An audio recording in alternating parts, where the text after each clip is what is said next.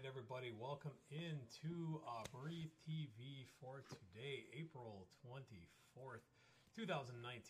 My name is Mike Hess, and I will be your guide through the world of COPD-related health topics and other miscellany today. It's good to be back after a little bit of a layoff. We had, at the beginning of the month, we had our annual Michigan Society for Respiratory Care State Conference, which impinged on the Wednesday where we normally do this, about every 2 weeks or so. And then I realized in the next couple of weeks I was going to be having other stuff come up on the every other Wednesday, so I gave it one more week off, and then ended up having another thing come up, which we'll get to in a few minutes. But first, if you're new to the program here, we are going to be talking about a topic of the day. This week we are going to be talking about the variety of things that you can smoke or inhale or all of that kind of fun stuff, and some of the myth and the hype surrounding them. We're going to take a look at what we can do to hopefully help some of the, or to assist in some of those strategies and help keep some of those problems down a little bit. And of course, we are going to get to your questions, hopefully answered to your satisfaction, live on Facebook here. Just as soon as I collect all of my notes here, first off, I do want to say a great thank you to Shar, David, Craig. No volume again.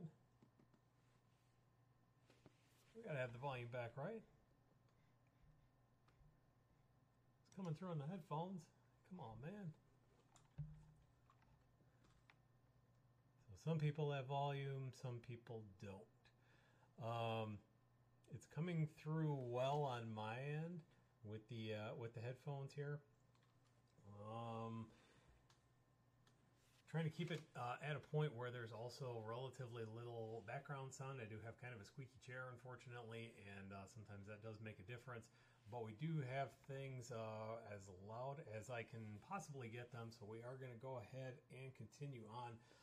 Hopefully, see, there's that squeaky chair thing going on. Hopefully it's not going to be too much of an issue. Do check your computer's audio and that sort of thing. Everything should be coming through here. So, again, if you're new to the program, we do these topics. First thing we start off with is some of the COPD news of the week, and we are going to do that just right now. I really ought to get some kind of special sound effect or something like that, make that go cooler. But at any rate, we are going to talk first about this new investigative procedure technique piece of equipment kind of deal called the Rejuvenaire. This is recently got a FDA approval for an experimental intervention. Kind of taking a page from the asthma world. For many years, we have used heat to go in and kind of melt, burn, sear, saute, whatever we want to call some of the excess, the defective cells in the airways, in the what we call the epithelial cells. They're the cells that line the airway. This one goes a little bit different route. This actually uses cryogenics to freeze some of those cells. And the net effect here is that the cells called goblet cells that are line the airway and kind of overgrow in the setting of COPD, especially the chronic bronchitis kind of stuff, those cells die. But it leaves some of the existing framework in place so that new cells, the more what we call the ciliated cells, the ones that have the little hairs on them that help move the mucus out of the airways, those actually regrow. And that way it cuts down, in theory, on some of the mucus production, and also makes it a little bit easier to clear that stuff out. What we're looking at right now is, because it is an investigative procedure, they are looking to enroll about 330 people for this procedure starting in June. The primary investigator on this project is a longtime pulmonologist and COPD expert by the name of Dr. Gerald Kreiner at Temple, who has done an incredible amount of work in COPD, particularly some of the what I call the mechanical interventions, some of the surgical things, or even the bronchoscopic things like the lung coils and things like that. He has been a leading voice in a lot of those things. So this is a very exciting trial, and I'm really looking forward to seeing how this pans out in the coming years. Next up, if I have all my buttons right here, yes, we have a couple of things of good news coming out of the world of medications. First off, we have a new medication, sort of a new medication, I guess. It's a technically a new medication, but it's a combination of two things that have been around for a while. The nice thing about this is that it is what we call a LAMA-LABA combination, or the long-acting muscarinic antagonist and long-acting beta agonist bronchodilators together in one inhaler device without the inhaled corticosteroid that often leads to some increased, unnecessarily or unfortunately increased risks. So it's another tool that can be a frontline intervention for many people with COPD. Again, the components here, well, first, I guess I should mention the name of it is actually called Duaklir. I'm assuming I'm pronouncing that right. I read it, have not heard it out loud yet. Duaklir. Seems like it should be like Dual Clear, but I guess that's why I'm not in marketing. The upshot here is that it is a medication called Tudorza, which many of you may be familiar with, as well as another medication called Formoterol, which is generally available. Most people know Formoterol as one of the components in Spiriva, which is not a powder. But for a while, it was actually available in a medication. It was available by itself in a medication called Foradil that has been off the market for a little bit. That was a powder, and so it's pretty straightforward to integrate those two things into a powder together. It is twice daily medication, which can be good and can be not so good. But at any rate, in my view, it is always great to have some extra tools in the tool chest to help keep some of those issues at bay. All right, so we've got Craig mentioning he still can't hear me. I've got this going on another screen here, so we're gonna see. Oh, that made some noise. So let's see if the video is coming through. Always great to have some extra tools in the tool chest to help. It is coming through on another computer, so I am really uncertain exactly what's going on with those folks who don't have audio. I am unfortunately at a loss here.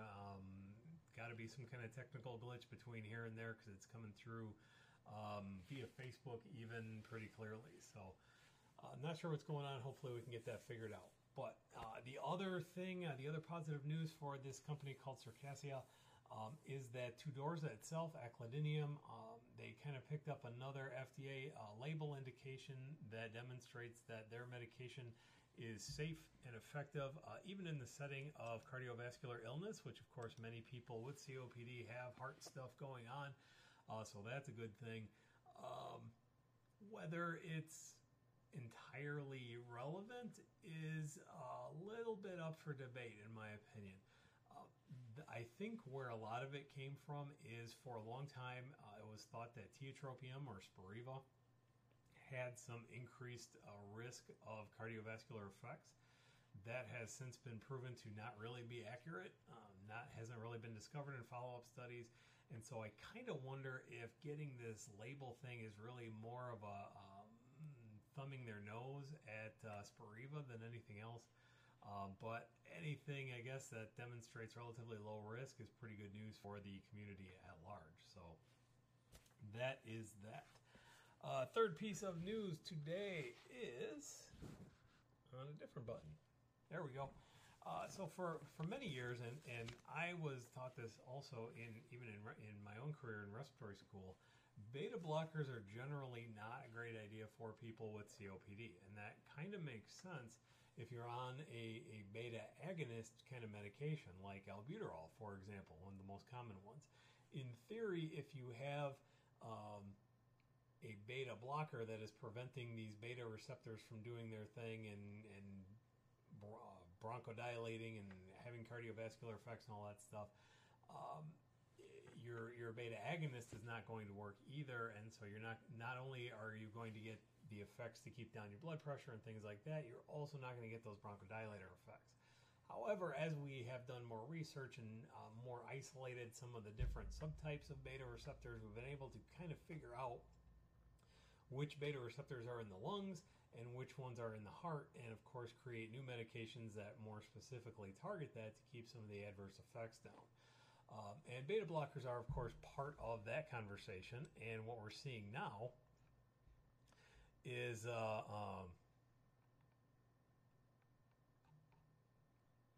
can barely hear. Well, I can do something about that at least.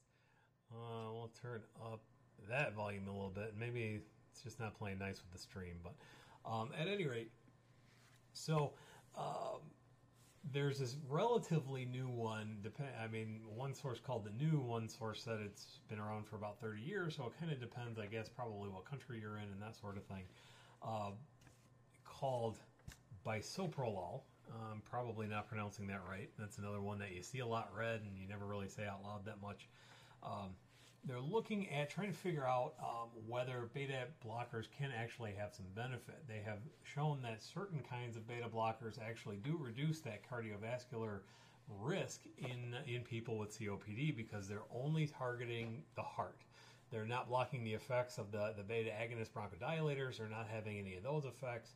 And when you're able to take some of the load off the heart, then, again, generally that's a better outcome. That's going to be more effective for people and reduce their risk on that, particularly with people who may not know that they have any kind of cardiovascular or heart problem at all. Kind of call it the silent or unknown risk factors there. So there's a study in England right now that's starting up called the BICS study, bisoprolol and COPD study. They are looking at, for about 1,500 people, you're eligible to participate if you're 40 years or older and have had at least 2 symptom flares or exacerbations in the last year. So that we can try to figure out whether this beta blocker in particular can be of use and can be helpful. The thought is it can potentially reduce that cardiovascular risk by about a third. A third fewer heart attacks, a third fewer cardiovascular bad things happening. So, whether that pans out or not, again, it's going to be a nice thing to have in the tool chest and see what happens. So, still having some feed problems here and there, but we're going to keep on trucking along. The reason I was a bit late today, I am very excited to announce we had another meeting today. We are going to be having the second annual, come on, clicky things, second annual fundraiser COPD golf outing right here in Kalamazoo, Michigan. We're looking at September 7th at the Red Arrow Golf Course. If any of you are interested or happen to be in the Kalamazoo area or want to take a road trip for whatever reason, this is a great event put on by a local COPD advocate, a person living with COPD himself named Mike Pascal, who volunteers at the course and has a passion for golf and obviously has a passion for COPD advocacy. He put on this event last year, was able to raise about $600 for COPD awareness and research for the COPD Foundation. We're looking to make that even bigger and even better this year. So we're going to have this 9-hole scramble. You can put together a foursome. You can come out and we'll put you in a foursome. We're going to have some prizes. We're going to have some games at a lot of the holes closest to the pin. The really nice thing about this particular course is that it's all par 3s. It's all relatively short. Mike tells me that he's had, he has COPD himself, and he has several friends who have COPD, and they're able to walk the course in about an hour or so. So come on, if you're in the area, come on down. Sign up for a foursome. It's for a very good cause, of course. I may be a little bit biased, but of course, COPD is a pretty good cause in my book, and we're looking to have a good time. We're going to have more information available very soon through the Breathe Kalamazoo website, breathekzoo.com. We'll also be promoting that a little bit on Facebook. You can go to their Facebook page. We'll share the link through COPD Navigator because I happen to know a guy. And we will hopefully see a lot of people there, have a great turnout. Again, if any of you happen to know any of our local industrial complex, retail industrial complex here in Kalamazoo, we're also looking for some sponsorship opportunities, or we have some sponsorship opportunities so that we can put even more money towards COPD awareness and research. So, that is our news of the 2, 3, 4-ish weeks. Obviously, there's a lot of stuff out. A lot of our stuff is targeted toward tobacco cessation, getting off cigarettes, getting even to the expense sometimes of even cigars and pipes and stuff like that. We want to get people off of tobacco. But we have a couple of other new contenders coming out these days. You know, the first thing we see is that in many states, marijuana is becoming legal, both for medicinal purposes and for recreational purposes. And while we have been concerned about this in the past from an illicit substances point of view, it's becoming for better or for worse. And now I am by no means any kind of reefer madness guy, but I'm also not, going out to get my green card or whatever, my MedMary card, whatever we want to call it. I'm more of a personal independence kind of guy. So I try to split down the middle with this. This is not at all intended to make anybody afraid or to cause anything. This is just kind of to present what we know and what we don't know about this particular substance. It's always very controversial. When Navigator first started, when our Facebook group COPD Navigator first started, it was really iffy for a long time. How much do we talk about it? How little do we talk about it? What focus do we put on it? Because it was very much still illegal, as it is at the federal level here in the U.S. at least. But again, it's becoming a lot more mainstream. Here in Michigan, we have legalized medical marijuana. We have some recreational, decriminalization at least. And so it's important that we start having the conversation at least about some of the risks and some of the potential benefits. So, first off, what we know. We do know that in many cases, marijuana does have some anti-cancer effects. We have seen that a lot in a variety of models, and we have even seen it a little bit in human models, although the research opportunities have been fairly limited by federal law. We do know, and so that has kind of led us to a point also where we see that in some studies we get the good old conflicting data. We have seen that some tumors, particularly and perhaps ironically lung tumors and certain brain tumors, actually do tend to grow a little bit more quickly in the presence of marijuana smoke, or marijuana chemicals, I should say. So, while by and large we do consider it to have some what we call anti-neoplastic or anti-cancer elements, it is something that as it becomes more widespread, we are definitely taking a second look at to see if some of those earlier assumptions are truly valid. Similarly, or less controversially, I guess, we do know that it has a lot of palliative effects. It is a pretty potent painkiller. It does tend to have some appetite regulation effects to it, so it can help in the presence of chemotherapy and things like that. It can give people their appetite back. It does have some of the painkiller effects, anti-anxiety effects. There are a lot of good things to it, and anecdotally, it does seem to have somewhat fewer side effects than some other more, perhaps we call it more synthetic, more pharmaceutical grade interventions. Some of that, it's thought, comes from the idea that you can self-titrate the dose a little bit better. If you take 2 hits and you're done, then you're done. Whereas it's hard you take a little bit of a pill and then a little bit more and a little bit more and a little bit more. It's difficult to kind of titrate that dose to where you're comfortable, and so that gives you a little bit more window for not necessarily an overdose, but a hyperdose, where you get a little bit more of the increased adverse effects. The effect that it has on COPD is entirely unclear. Again, a few of the initial studies seem to suggest that it was not as damaging to the lungs. Marijuana smoke was not as damaging to the lungs as tobacco smoke, which was thought to be fantastic news, especially for that segment of the community that is really enthusiastic about marijuana. But as the prevalence has gone up and as some research opportunities have presented themselves, we found that kind of in general that's true. But also when you do get when somebody does get COPD related to marijuana smoke, it tends to be much worse.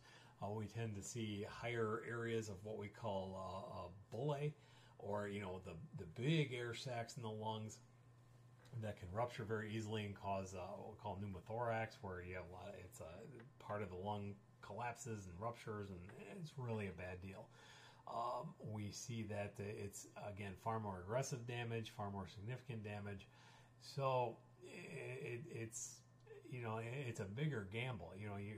Even if it comes down to the idea that if you're less likely to, you may be less likely to get it, but if you get it, it's going to be a lot worse. I don't know that that's a gamble that I would want to take. But again, to kind of to each their own.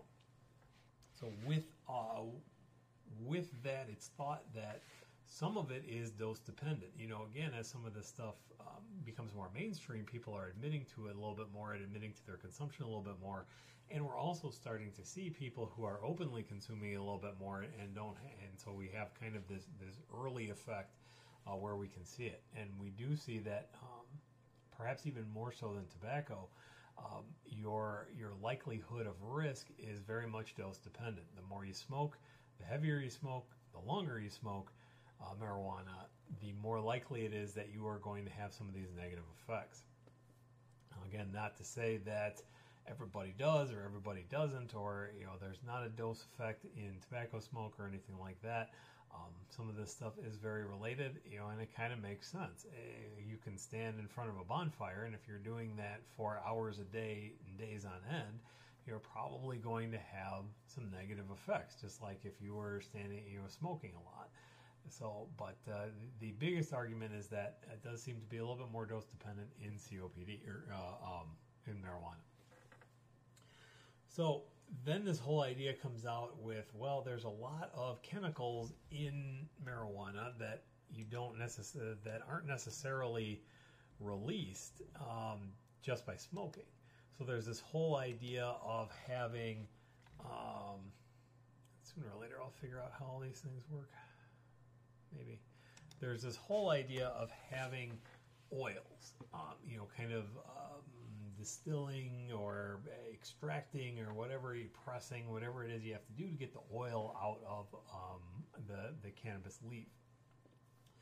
And then using the oil, sometimes people will vape it, sometimes people will just kind of put it, which we'll get to vaping in a minute, but sometimes people will just kind of put it under their tongue or what have you, ingest it somehow, and theoretically get the effects that way without the negative things of involved in actually smoking.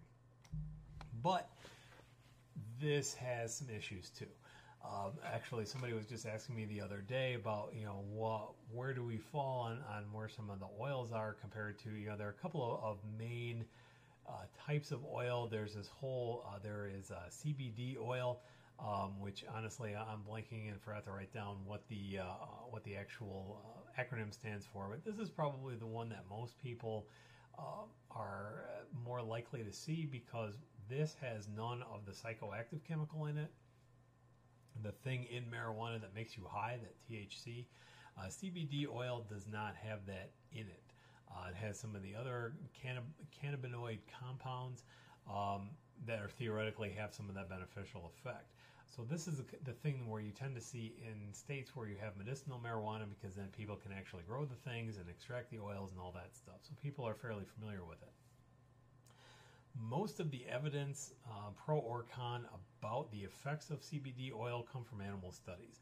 Again, because there hasn't been a lot of usage, and there have been some federal laws that prohibit research and severely restrict the opportunities for research. Most of what has been done has come from the animal world. Right now, there's really only one approved usage for the CBD oil, and that's for epilepsy. They have demonstrated benefit in reduced seizure activity in those people who are living with epilepsy, and that's where things are. Perhaps the bigger issue than no proof of efficacy, which is a little bit weird for an evidence guy to say, is that there's not really any kind of regulation or quality control over a lot of these things either. There was a 2017 study that was done, I couldn't find exactly how many they studied, but they found that about 70% of the extracts that this particular academic research group looked at did not have the advertised dose, strength, concentration, whatever, of CBD oil in it. They found that about half of these oils had less than advertised, and about 25% had more than what was advertised. And more worryingly, about 1 in 5 of the particular samples that they looked at actually had THC in it. So if you're taking this CBD oil thinking that you're going to be just fine on a drug screen because the label said it's got no THC in it, and then you, for whatever reason, have to take a drug test at work or whatever, and suddenly you pop positive for cannabinoids, you're probably going to have a bad day, and you're probably going to be a little bit confused because the label said so. Well, just like you can't read everything you see on the internet, you can't always necessarily believe everything you read on a label either, particularly in an industry that has very little oversight. And now again, I don't want to go all big brother on people either, but when we have product safety concerns, when we're playing with people's health, in my view, it's pretty important to have pretty significant regulation, just like we would want food safety laws and all that sort of thing.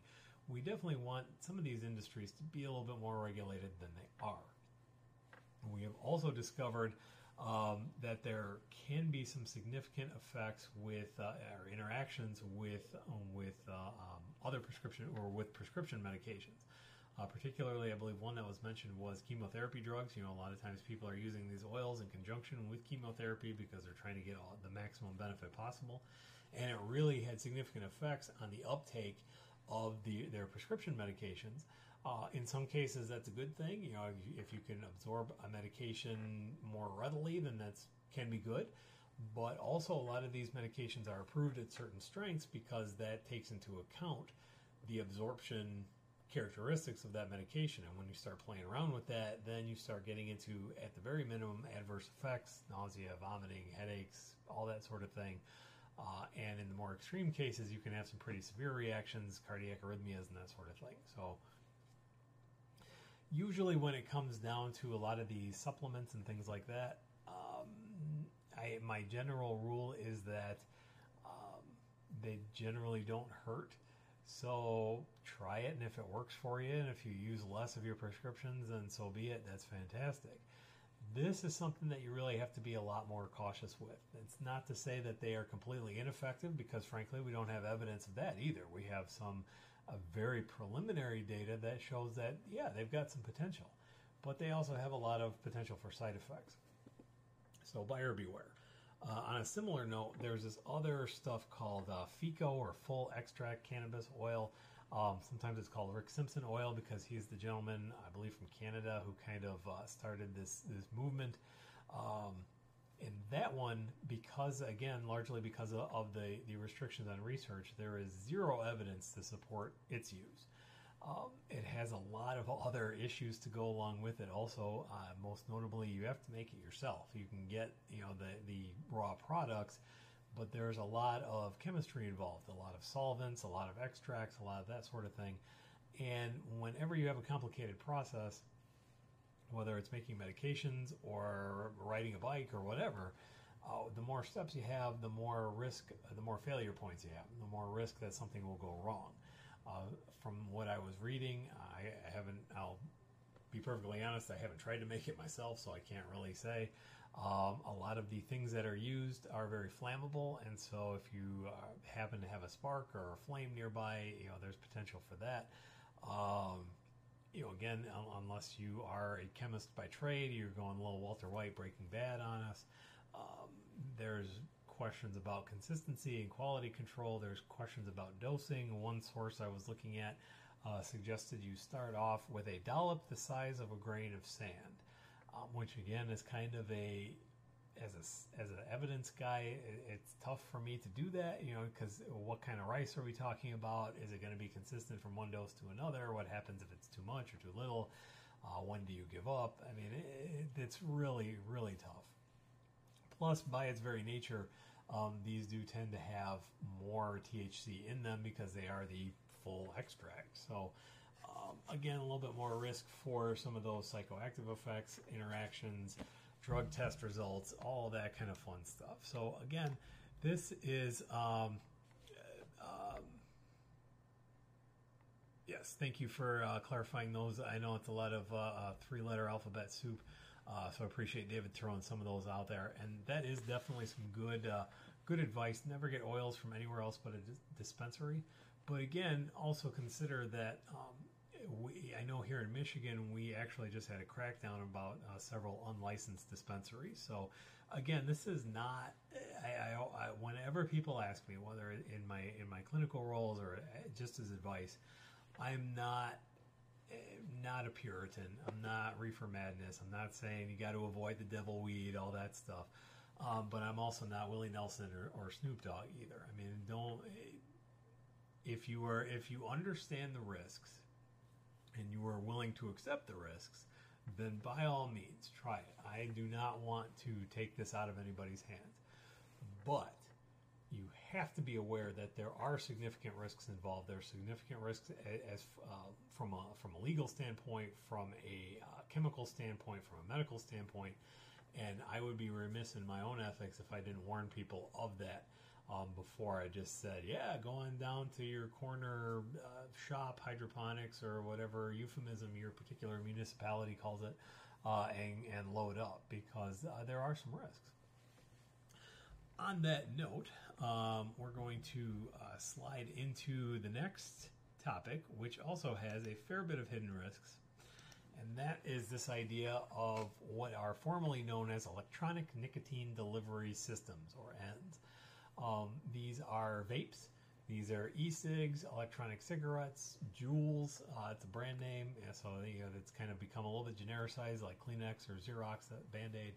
A lot of all of these things, and I want to make sure that we're careful to discuss all of those, because I have experienced it myself, and I have heard from some of our local task forces that people really don't understand that at their heart these are all kind of the same device. I asked somebody about they were talking about their electronic cigarette, and I said, so how many times are you hitting your vape? And they said, got pretty adamant, not angry, but insistent. I don't vape. I have an electronic cigarette. And it's like, these are all the same terminologies. I heard a story the other day. We were at one of our substance abuse task force meetings, and they had a story from one of the local convenience stores. Said we don't sell e-cigs. We just sell. I can't remember what it was. It wasn't Juul. It was another one of the mass-produced. The big tobacco companies are now getting into this. We don't sell e-cigs, we sell Blue, I think it was, and we sell Blues. And it's like, well, yeah, you can put a brand name on it, but it's still an electronic cigarette. So it's kind of a rose is a rose is a rose by any other name kind of situation. But it's important that we highlight that, because people are not aware of that. These are all the same kinds of devices, and they have all the same kind of risks. They also look very much different. This is one picture that I found of a couple of different ones that look kind of like jukeboxes or whatever. We've got some that look like traditional cigarettes. We've got some that look like pipes, which was a new one for me.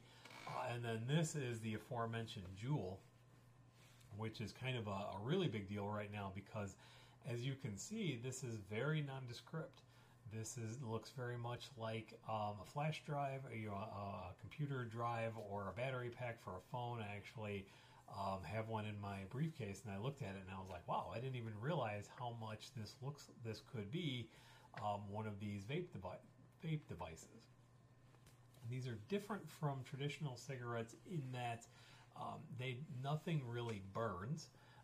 What they do, and it's also different than a nebulizer, which is another issue that people have kind of brought up, in that with a nebulizer there's a fluid that is coming into a mist because of either air pressure or a vibrating mesh or ultrasonic mesh, or a couple of different things. What happens with this is that this is actually kind of it's a fluid. It's like kind of lighter fluidy, kind of oily, kind of viscous sometimes, again, depending on where you get it from. that is heated by an electronic coil to a vapor point. Any kind of liquid is going to have a point at which it becomes vapor. It's not really burning it because it's not a solid, but I guess it's kind of the liquid equivalent. And so the thought is that this is kind of a safer alternative because, well, I'm not burning anything. I don't have the particulate matter. I don't have the ash. I don't have the tar. I don't have any of those things. And there is some logic to that. And in some of the very short-term studies that we have had, that's been true. They tend to have fewer short-term effects than traditional combustible tobacco.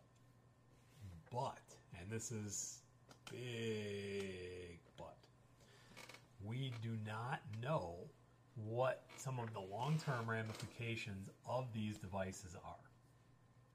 Whenever you put something into your lungs, you're going to take some kind of risk. That's true with tobacco smoke, that's true with vapes, that's true with medications. We know that when you breathe in, sometimes there are effects with that.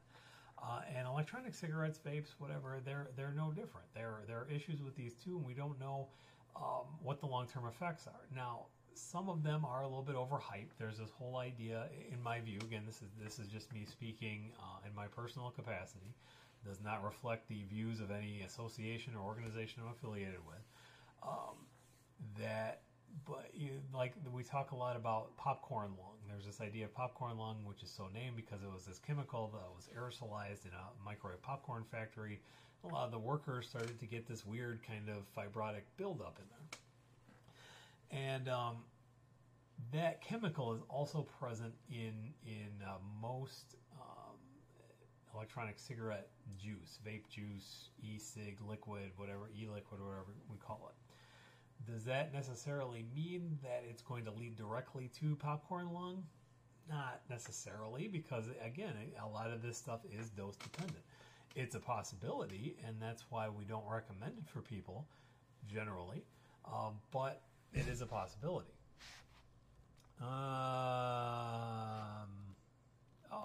So I messed up one of them there. We'll come back to the NRT and medications in a minute. So, like I said, the key takeaway here is a lot of this stuff has mixed evidence at best. If you look at a lot of the studies that come out, once a week, you'll probably see one that's like, well, no, they're not really effective. And yes, they are effective. There was one study that was a little bit controversial, came out, touched on it very briefly in a previous episode of Breathe TV.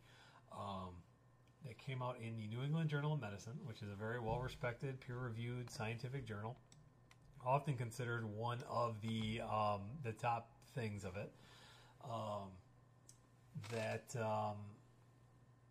I going with this? Oh, it said that electronic cigarettes are they were an effective tool to help people quit smoking. That was the conclusion. What was missed in the conclusion was that yes, a lot of the people had stopped using the tobacco, the burning the combustible tobacco, but many of those same people were still using a vape pen 18 months afterwards. So is it a good thing that you've transferred the addiction? We kind of know what's going to happen with combustible tobacco. We don't know what's going to happen with the e-cig, so we've kind of transferred a known risk to an unknown risk. We think maybe-ish that it's less harmful, but we don't know. So is it a good thing? Is that really cessation? I don't know that I would really call it cessation, but a lot of this stuff is still so new that we don't have the long-term effects data yet. And that's not really a risk I would be comfortable with advising anybody to take. The best the best advice I have seen so far comes from, I think it was somebody at American Thoracic Society said, it's kind of a last resort. If you're having struggles getting somebody off of tobacco, try it, because maybe you can prolong things, you can lower the relative risk, you can do some of that kind of stuff. That's where these things are right now. However, their other big downside is that they are literally a gateway theory of drug use is very controversial, obviously, but these have pretty well demonstrated in teenagers that they do lead to other stuff. That leads me to, hopefully,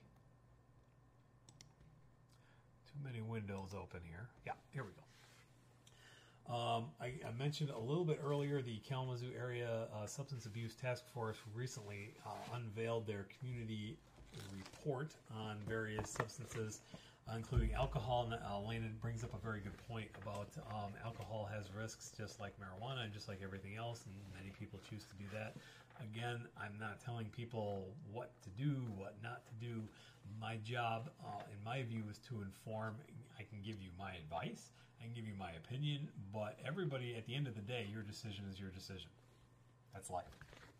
But what we are seeing is we've got I actually have a physical copy of the report right here.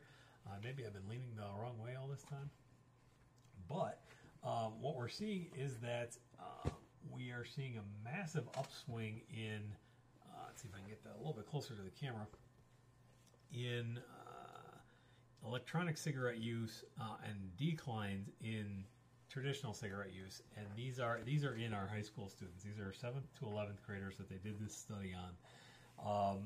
Many of them are borrowing them from friends, or some of them are getting them from the internet.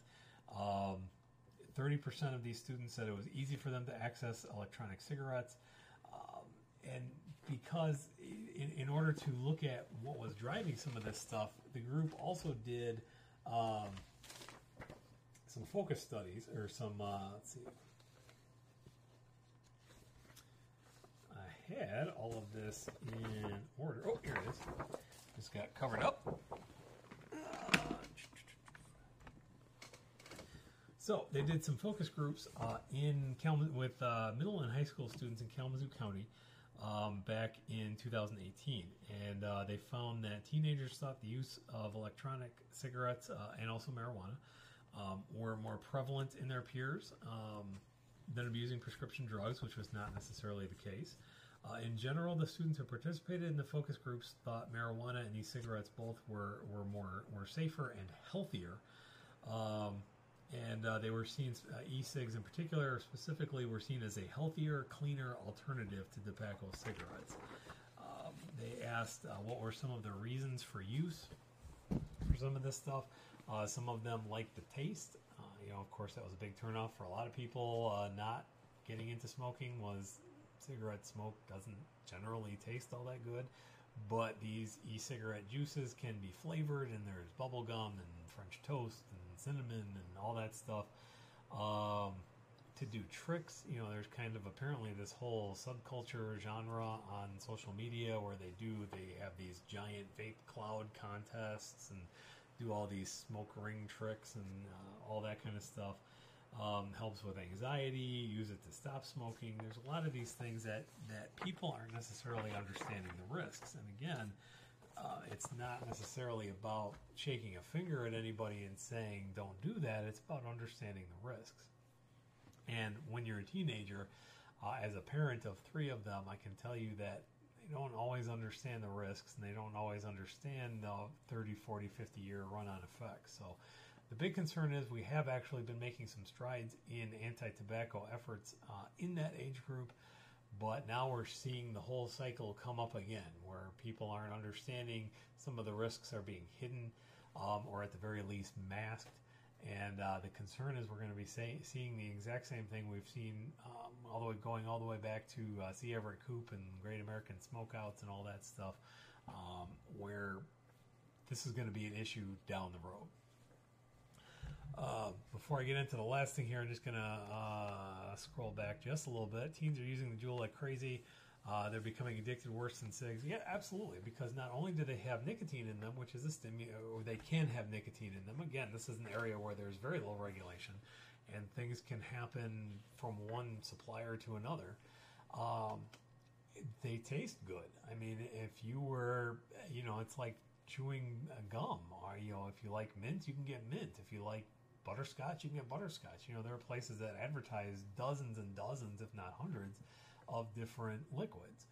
So yeah, you get all kinds of positive brain chemical reinforcement with that, and it is definitely going to be a harder addiction to break. So yes, I would say that vaping is not good. The only thing that's going into your lungs is air. The only thing they were designed to take in, maybe a little bit of water vapor here and there. It never hurts. But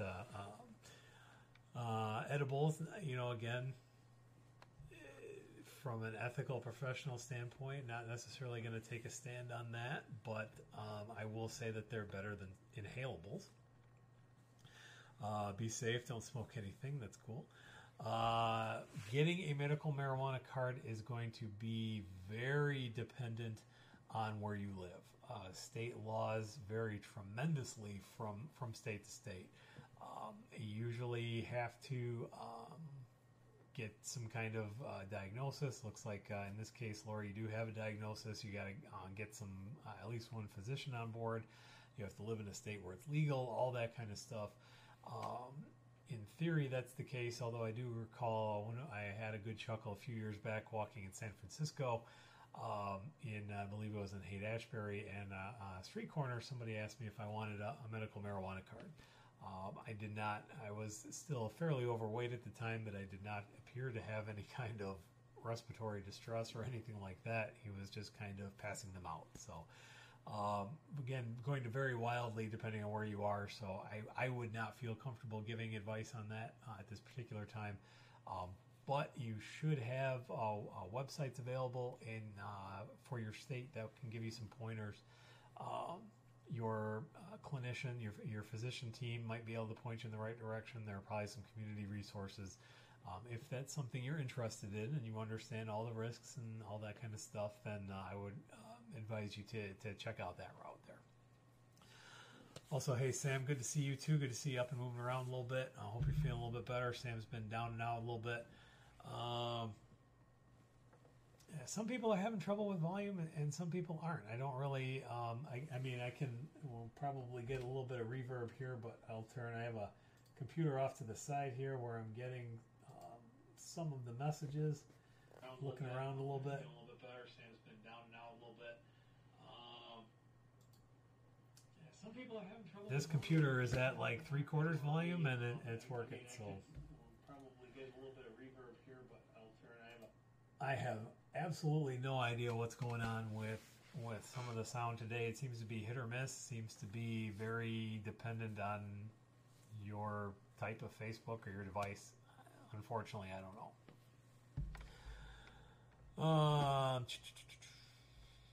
So we talked quite a bit about electronic cigarettes not particularly being great or often recommended for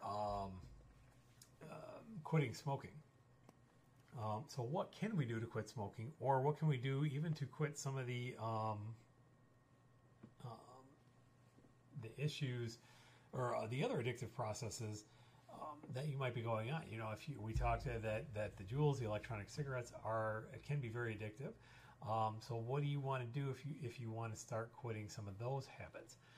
The first thing I always advise people is, we do have some very effective things to do, because there is definitely in the medication realm, and I know that I've been called a shill before. I've been called big pharma.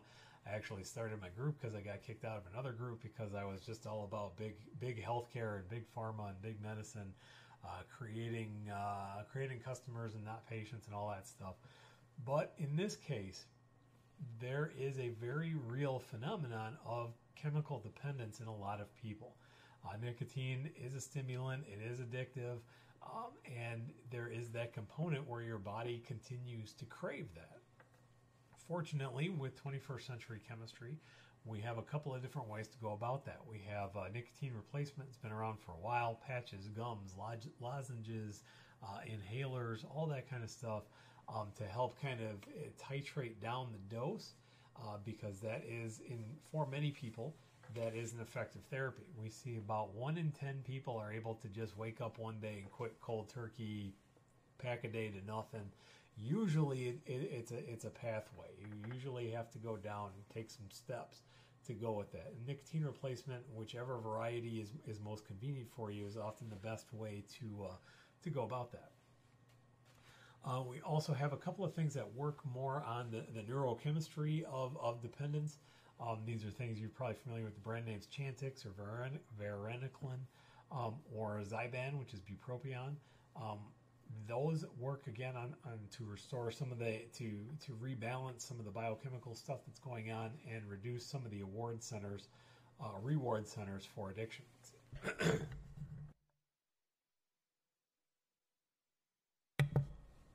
Sorry about that. It's allergy season here in Michigan. So we do have those things, and they are very effective in breaking the chemical part of the addiction. But of course, that is not the only part of a habit. And so oftentimes, in my view, we do tend to be a little bit reliant on some of those chemical medicinal remedies, and we forget about some of the habits and the rituals and all those things that go along with having a habit. I point a lot to the idea of people waking up for 20 years and immediately they got their cup of coffee in one hand, they got their cigarette in the other hand. And when you don't have that ritual, there is a part of your brain that doesn't like that at all. Doesn't like the idea of immediately changing a habit. Like David, he's one of that 1 in 10. Acupuncture is another one. Is an interesting way. I don't have a lot of data on that today, but that is certainly something that a lot of people have talked about. And again, it's the idea of not necessarily relying on the medicine, but going back to this whole idea of habit change, where there's a part of your brain that does not at all like to change its rituals. And I heard a really good analogy on it from a gentleman by the name of Z-Dog MD back in he was at our National Respiratory Conference in December, where he talked a lot about the idea of the people in I think it's Asia that ride elephants. They have you have the little car that sits on top of the elephant, and you have a human that sits up there, and they ride the elephant around, or what was it? Hannibal went through the mountains and conquered parts of Africa. Or my history teacher father is probably rolling in his grave right now, but whatever, you're riding the elephant, okay? And as a human, as a sentient, conscious, intelligent person, you are in charge. You're the smartest person there. You're the driver. You're running the show. But if that elephant really wants to go somewhere, and the elephant is this big, and you're the little driver way up here, who's really in charge at that point? And in this case, the elephant, in most of the time, most people, that's your habit center in your brain. And when it wants that habit, it's going to find a way to get it. It's going to put stress on you. It's going to release the stress and anxiety chemicals in your brain and make you anxious. And that's why, even though nicotine is a stimulant, most people say smoking a cigarette calms them down, because it's not necessarily the cigarette. It's the ritual, it's the habit, it's the celebration, the routine, all of those kind of things.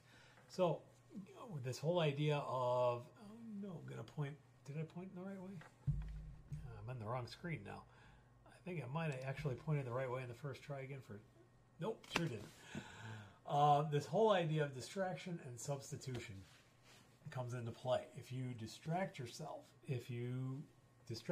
from that craving for about 5 minutes or so, oftentimes you will get caught up in doing whatever you distracted yourself in, or life will happen and you'll get interrupted by something else and you'll go do whatever it is. I found that to be the case with my snacking. I was never a big smoker or anything like that, but if I got hungry and I went, for a walk around the block or something like that, that could help distract from that craving, and then I wasn't really hungry anymore. Similarly, for smoking, it's the idea of substitution. It can be as simple as a straw. Cut to about the same size and shape as a cigarette. I have a lot of people that tell me if you stick a Kleenex in there, stick a facial tissue in there, you can actually even simulate some of the resistance, and it's even more effective.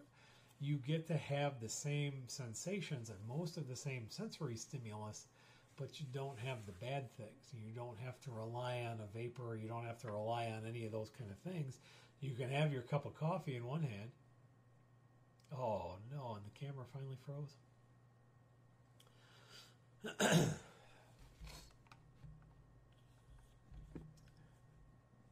No, Tootsie Roll is having some issues with the camera for just a second here, but having the cigarette in one hand and something else, or the coffee cup in one hand and cigarette in the other hand, that's exactly what David's talking about here with using Tootsie Rolls, where you have some kind of distraction, some kind of substitution, some kind of other thing that is going to help trigger a lot of those same sensors. Maybe that'll help. All right, we should be back. You're going to trigger a lot of those same sensors. A lot of times I give people cinnamon sticks. Not everybody likes cinnamon, but if you can use cinnamon sticks, that gives you some smell sensation and some taste. Mint toothpicks, whatever flavor you want. We've got a retro candy store here in town, and some people have gotten a real big kick out of using candy cigarettes. Got those back from the 80s again. It's certainly not something I would give a kid these days because I don't want them to transfer like the vapes do. But if we can get grown-ups to use them instead of cigarettes, that could be beneficial. So it's all about the distraction and the substitution, and perhaps most importantly, peer support. The counseling, sometimes hesitate to call it counseling because a lot of times people have this negative connotation of the idea of going to the counselor because we don't like to talk about mental health stuff in our society.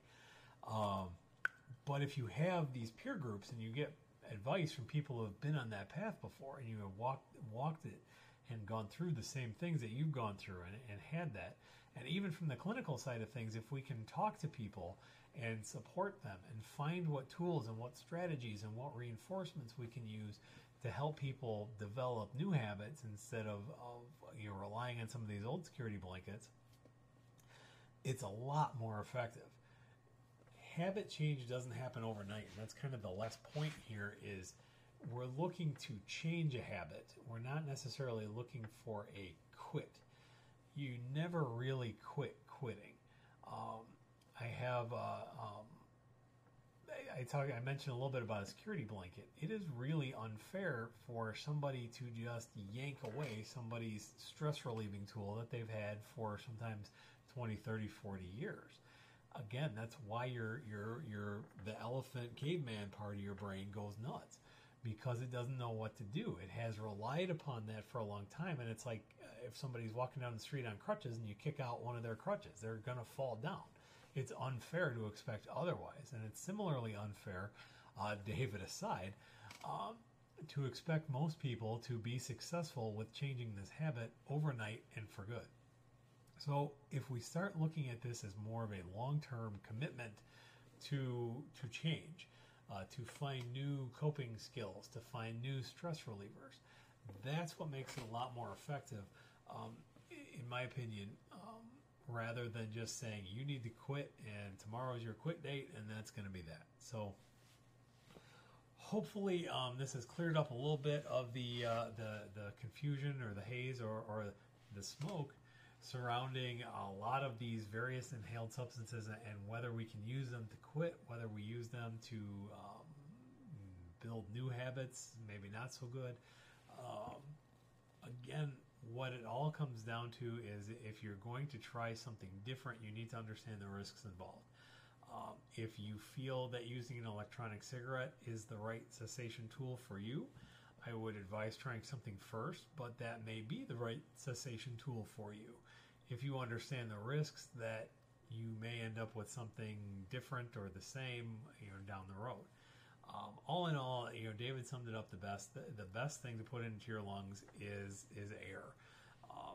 Anything beyond that is going to have a certain amount of risk. It's up to you to determine whether that risk is worth it in your case. But also remember that if you are trying to change those habits, don't necessarily find another don't make a lateral move. Don't find something that is potentially as unhealthy or even more so just to quit one habit. So hopefully that makes things clear as mud for everybody, I'm sure. But find what works for you. I guess we could have saved about 45 seconds and just listened to David there. So that is our lesson plan for the day. We do have some time left here. If anybody has any more questions, try to get to some of them during the course of the program here, especially during some of the technical problems. As mentioned, I've got another screen off to my side here. We're going to see what else. Ooh, that's not muted anymore. We're going to see what else is on people's minds. We do share the program in a couple of other spots, so I need to check a couple of other places to see if other people have commented. So we're checking in, and if you guys are not a member of our Facebook group, please come join us at COPD Navigator on Facebook. You can search us up pretty easily, or if you're on the COPD Navigator page itself, there's a link right there. We do have, I'm very fortunate to be part of a fantastic community of people, again, walking that path, doing that peer education, talking to people about their experiences, sharing their stories. I have learned and grown a whole lot as a clinician. So we have a very welcoming environment. If you are someone living with COPD, if you are a caregiver, if you are a friend, if you are a family member, if you are a clinician, a respiratory therapist, a doctor, nurse, if you deal with this kind of lung disease at all, come in, join us, share some of your wisdom, and hopefully you can learn as much as I have through the group here. So there is that. Where else are we looking here? We've got, let's see. Doesn't look like a lot of questions coming in on the other site, so that's cool. Makes things a little bit easier. Still looking for that fantastic technical issue, or that fantastic technical solution that lets me look at all the chats everywhere at one spot. Thought maybe I had found it today, but then there was just a little free sample, and then I was going to have to pay $50 a month, and I am not there yet. If you would care to make a donation, that's fine, hit me up, but I don't know many people who are going to be able to afford that right now. However, we are, it looks like not a whole lot else is coming through. Oh, thank you very much, David. Best COPD community on Facebook. We do what we can. Trying to expand a lot of our offerings. I have in the pipeline, we've got some of these try to do this every 2 weeks. We've got several lined up on the event planner. Also trying to get back to our Spotlight series. We did a grand total of 1 before technical issues, shut it down for a little while, and then just have not been able to find time in the schedule to get back to them. Those are little shorter takes, 5 to 10 minutes long about a particular topic. We did the one that we did was about dry powder inhalers. Next one on the agenda is meter dose inhalers, how to do the best technique you can. We're going to have a quick one about oxygen. We're going to have quick topics that aren't as time consuming or as much of a commitment as watching these videos on YouTube or Facebook. We do have the YouTube channel. Coming up very soon, I hope to launch a podcast. For those of you who get tired of looking at my face, you can just hear my voice, which I'm not sure is all that much better, but maybe it's a different option for you. Look for that coming up soon. That's going to be a little bit more broadly focused.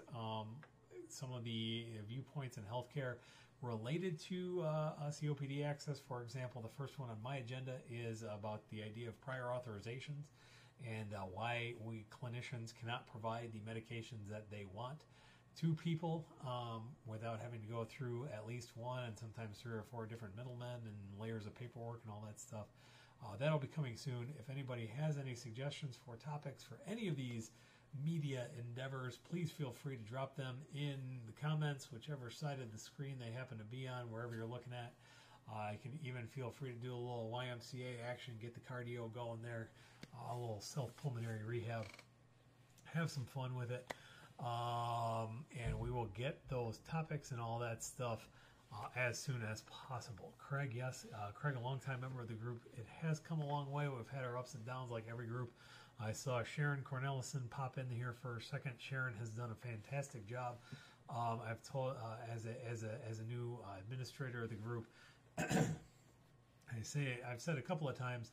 The good news is my real world work has really taken off a lot, and I've been able to spread the word about COPD a lot to the community. It's given me a lot of other opportunities to develop some new programs.